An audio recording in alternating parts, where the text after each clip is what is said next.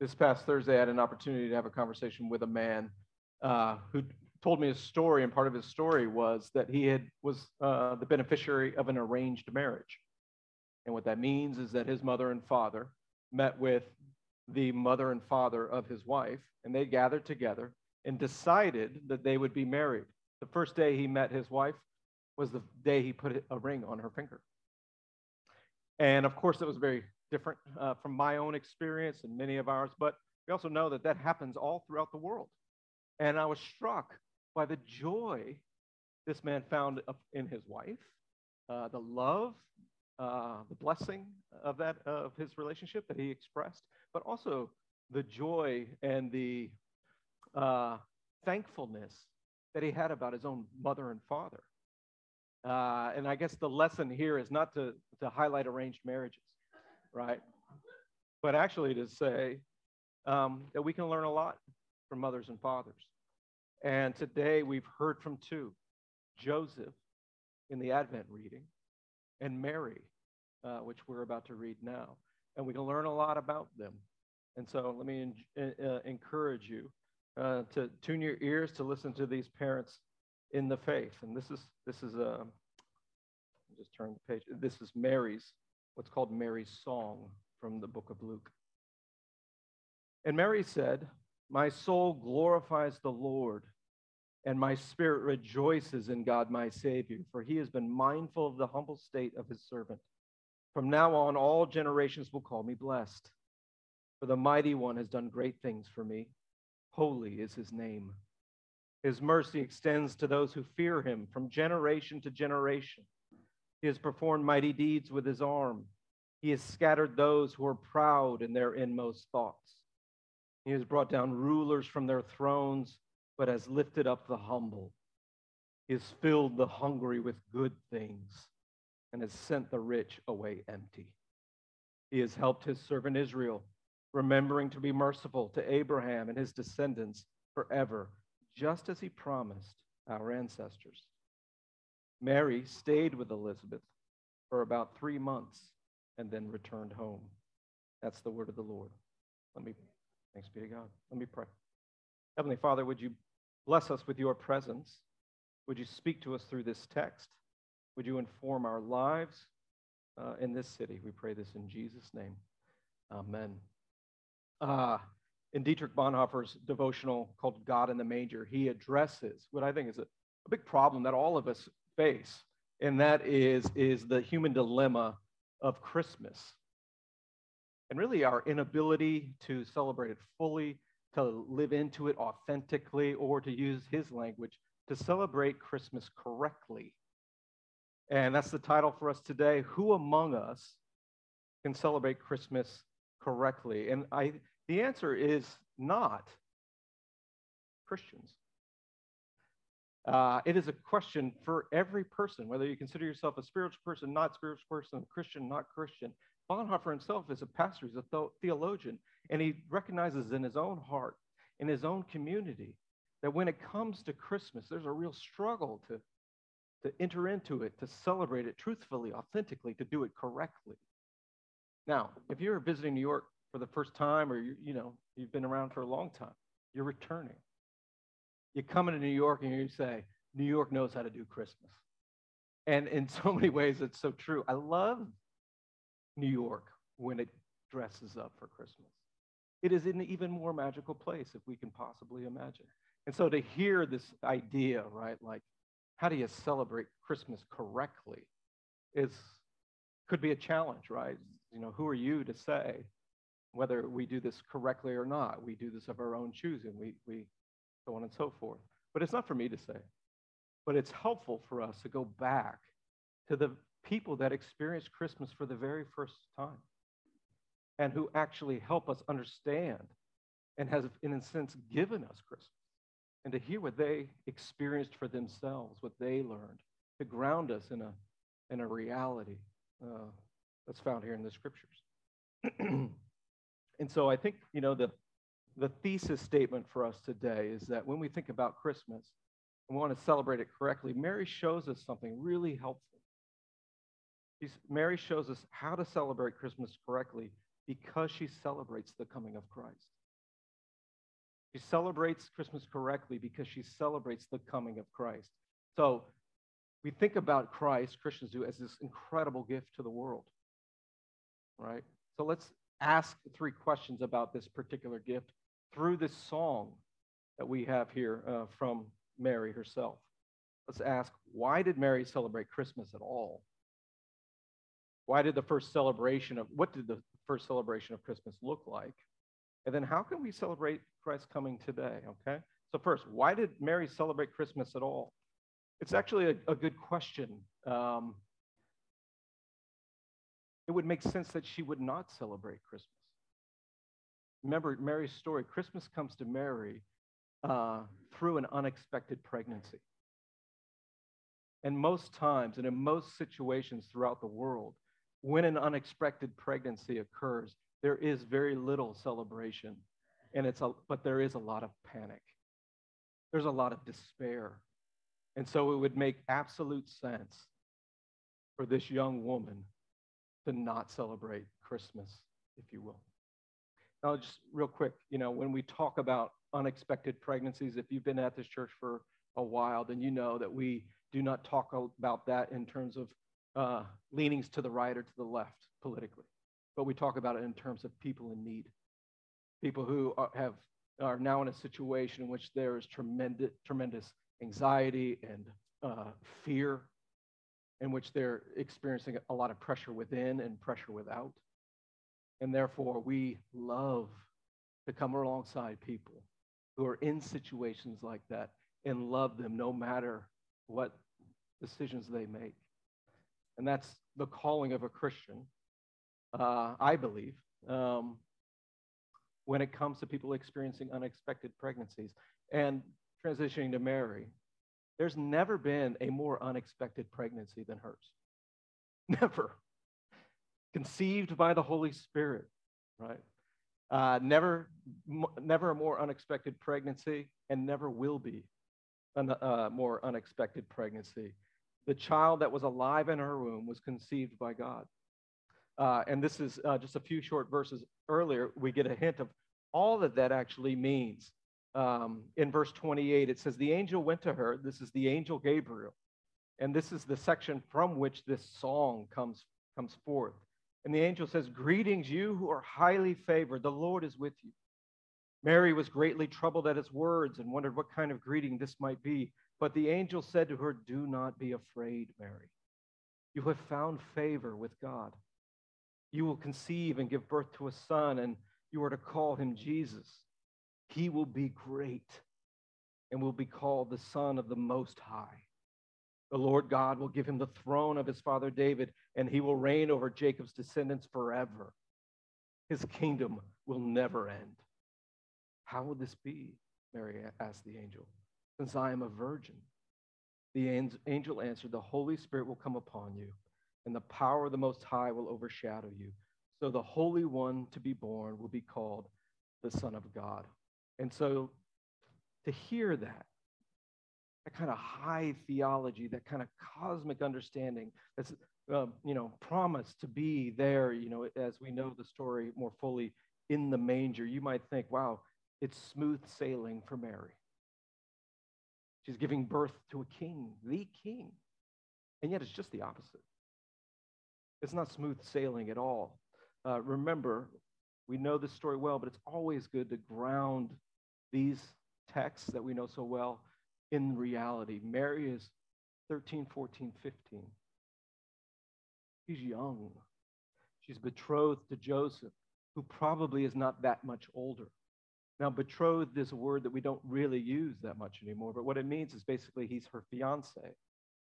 But in that day, fiance was legally binding. So Joseph's mother and father came together with Mary's mother and father. And there may have been some connection between them, but most likely there was an arrangement there. And part of that arrangement was one of financial security, most likely. And so for them to be coming together was to say, we're projecting forward into the future, not just about Mary and Joseph as some kind of ancient Near Eastern Romeo and Juliet. No, we're coming together to survive. They're families of integrity, and we're going to come together and survive. And our finances are now interwoven in a legal way. Therefore, when an unexpected pregnancy occurs, that is not just a scandal. It's not just shameful, morally shameful. It's now has legal implications. And therefore, Mary could be arrested for, I don't know, kind of like embezzlement or robbery or something like that, right? So it's an incredibly difficult situation that she finds herself in. So it would make sense that if she gets this news, that she's not going to celebrate at all. But she does. Despite the fact that as she thinks into the future, she knows in keeping this child, she will be forever a source of gossip. In keeping this child, that there will always be doubt about her character and her son. She celebrates knowing that she'll often feel and be excluded. She rejoices knowing the fact that she could lose everything. But what does she say? The first verse is, "My soul glorifies the Lord, and my spirit rejoices in God, my Savior." And so what we learn there is that the power of God is such that even in this situation, that Mary is not defined by her circumstances, but she is defined by what God thinks of her. She is not just in a seasonal predicament, but it actually goes even further, deeper down, that there is a miracle here for someone who has, if she's anything like you and I believe she is, that she's been struggling with something all of her life, and that is separation from God. And I say that because this is an Advent passage. In many ways, Mary is the ultimate Advent figure. Because like all of us, she's longed. She's been excluded. She's been oppressed. Maybe she felt excluded in her own culture. Maybe she felt separated internally. In every way that you and I might feel, she's experienced this too. And yet, God comes to her and addresses her longing in the most profound way. He unites himself to her. Right? And that's why she doesn't just say, "I'm so thankful to have a baby. I'm so thankful you chose me." She says, "My soul glorifies the Lord, and my spirit rejoices in God, my Savior." My Savior. Why did Mary celebrate Christmas at all? Because she knew that love itself was growing inside of her, for her, and for the world.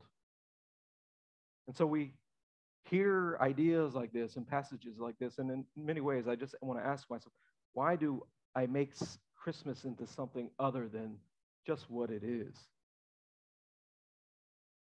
And I think the answer is because we long. We long to be blessed. We long to know God's favor. Every man should long to experience what Mary has experienced. Every man, woman, and child should, in some sense, long to be united to God, not in terms of being pregnant, and in terms of, united to God in such a way, like Mary. So how do you know if you've celebrated Christmas correctly? Well, if you say these words, if at Christmas you utter the same kind of sentiment, you feel the same kind of sentiment. My soul glorifies the Lord. My spirit rejoices in God, my Savior. That's how you celebrate Christmas correctly. You rejoice. Now, you might be saying, I'm not ready for that, or I've been there and I'm not sure. And I understand all of that very well, but let me just nudge you a little bit, and let's just think, what is at the top of our Christmas list? What's the one thing that you think you need so greatly? And when you receive it on Christmas, and I'm not trying to ruin your Christmas, but if you don't say these words based on what you've received, you're shooting too low. There's so much more for us to be received at Christmas. Lewis says we are content to play in mud puddles when a day at the beach, day at the shore is what's offered to us.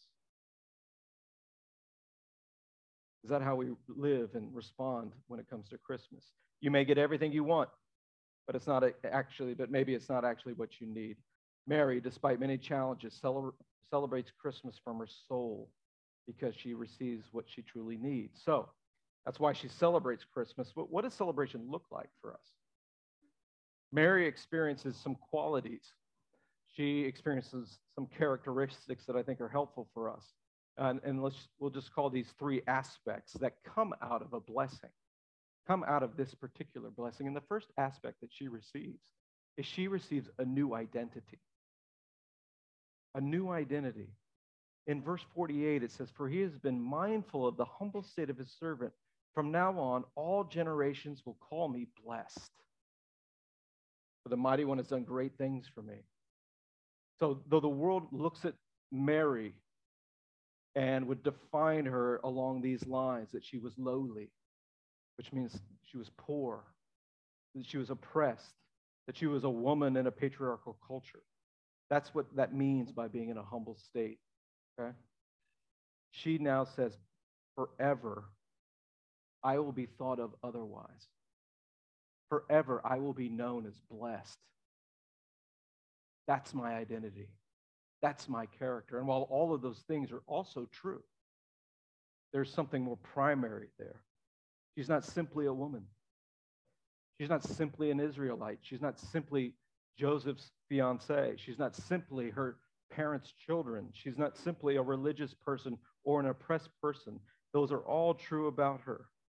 But her foundational understanding of herself is that she identifies as one who is blessed from all eternity and will be blessed for all eternity.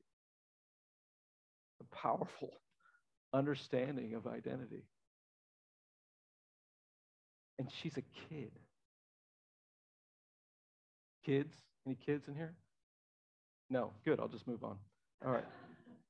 Part of God's blessing is seeing the world's struggles through pride and humility.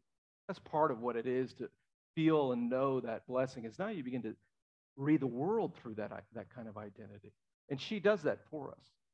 She begins to demonstrate, at least in her thoughts, a new way of looking at the world. And she begins to recognize, probably in herself, but also in the world, the struggle that we all have with pride and humility. And we see that in verse 50. And we'll leave this on the screen for a little while if we can. Verse 50 says, "His mercy extends to those who fear him from generation to generation." And what she's hearkening back to is the story of Israel. That he continues to be merciful from generation to generation. He's performed the mighty deeds with his arm. And what is she talking about? The hand of God at work in the world. He scattered those who are proud in their inmost thoughts. Who doesn't know that experience? He has brought down rulers from their thrones, but he's lifted up the humble. He's filled the hungry with good things, but has sent the rich away empty. He's helped his servant Israel, remembering to be merciful to Abraham and his descendants forever, just as he promised to our ancestors. And so what you see there are these themes of pride and humility. And Bonhoeffer, who I referenced earlier, it's out of this particular section where he recognizes that very same tension within his own soul, his own being. And he asks, who among us will celebrate Christmas correctly? But his answer is this. He says, those who will celebrate correctly are those who finally lay down all their power, all their honor, all reputation, all vanity, all arrogance, all individualism beside the manger. For whoever remains lowly and lets God alone be high, whoever looks at the child in the manger and sees the glory of God precisely in his lowliness, he is the one who celebrates it correctly. And it reminds me of John the Baptist, who, when being confronted with the ministry, the person of Jesus, and his own ministry, which was thriving, but is now, as he's in prison, maybe he's imagining its decline, he simply lays it all down. And what does he say? I must decrease so that he might increase. That's the posture of Christmas. That's what humility actually looks like. So not only does the incarnation subvert for her own understanding of herself and her identity, but it subverts the very power structures of the world. And it makes her hungry for more of God. Verse 55 tells us that Mary recognizes that what she has in common with every human being is a kind of hunger that never goes away, and yet in God can be satisfied. And she says, she refers to the hungry, which, the spiritual hunger of all human beings, but there are good things out there, she implies, that will bring satisfaction, namely the good things of God. And of course, when we think about Christmas and all the things that we love to do, which are good, they're candy-like compared to what is actually being offered here. Kent Hughes, who's a professor at the seminary I went to, he talks about spiritual hunger and what it is to feed on the good things of God. And he says it works like this. We hunger spiritually and are then filled and become supremely satisfied. The satisfaction that makes way for a deeper spiritual hunger, a further filling and blessed satisfaction. And so it goes on in sublime paradox: hunger, filling, satisfaction, hunger, filling, satisfaction. We become more and more full of Christ as we become more and more like Christ. And of course, we're not going to, that's all about what the Lord's Supper is about, isn't it? It's coming, being filled with this incredible meal, experiencing a deep sense of satisfaction, and yet knowing it's not enough. It's not enough. I want to feast on him more. He's so good. His things are so good. And so lastly, not just do we experience this new identity and appetite, but fellowship. Mary stayed with Elizabeth, it says, for about 3 months and then returned home. And this is super brief. I just would like to invite you to imagine the conversation that took place over those 3 months with those two women who are now pregnant by the hand of God, and talking about their past and the future and what's going on with them in the moment, in the present, and to know that God didn't just do something to them as individuals, but brought them into a community. And what a wonderful 3 months in some sense that must have been, to be able to rejoice in the miraculous work of God together, but also to be reminded that the gift of Christmas is so great that if you don't experience with an Elizabeth in your life, or a Mary in your life, or a Joseph in your life, you don't experience it in community, we'll never fully get to the bottom of how beautiful this gift actually is. We need one another. For 3 months, they had a conversation, and then Mary went home. So let's get to the third point. We asked the question, why does she celebrate? We asked, what does it look like? And now, how can we celebrate Christ's coming today? Living into the identity that I just referred to, recognizing our hunger and feasting on the good things of God, having fellowship. But also, I'm going to just borrow some language here.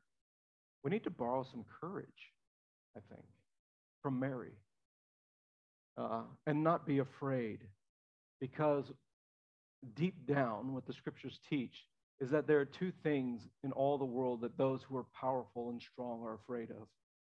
One is the manger. The first thing is the manger. We're afraid to gaze in. This is what Bonhoeffer says. He says, for the great and powerful of this world, there are two places in which their courage fails them, of which they are afraid deep down in their souls, from which they shy away. The first is the manger. No powerful person dares to approach it, not even King Herod. For this is where thrones shake, where the mighty fall, the prominent perish, because God is with the lowly. Here the rich come to nothing, because God is with the poor and the hungry. But the rich and the satisfied, he sends away empty. Before Mary the maid, before the manger of Christ, before God in lowliness, the powerful come to naught. They have no right, no hope. They're judged. And when we come to the manger, we look at what's there and how the great power of the universe, God himself, became so vulnerable and weak. One of the things I love about this church is that there's so many babies around.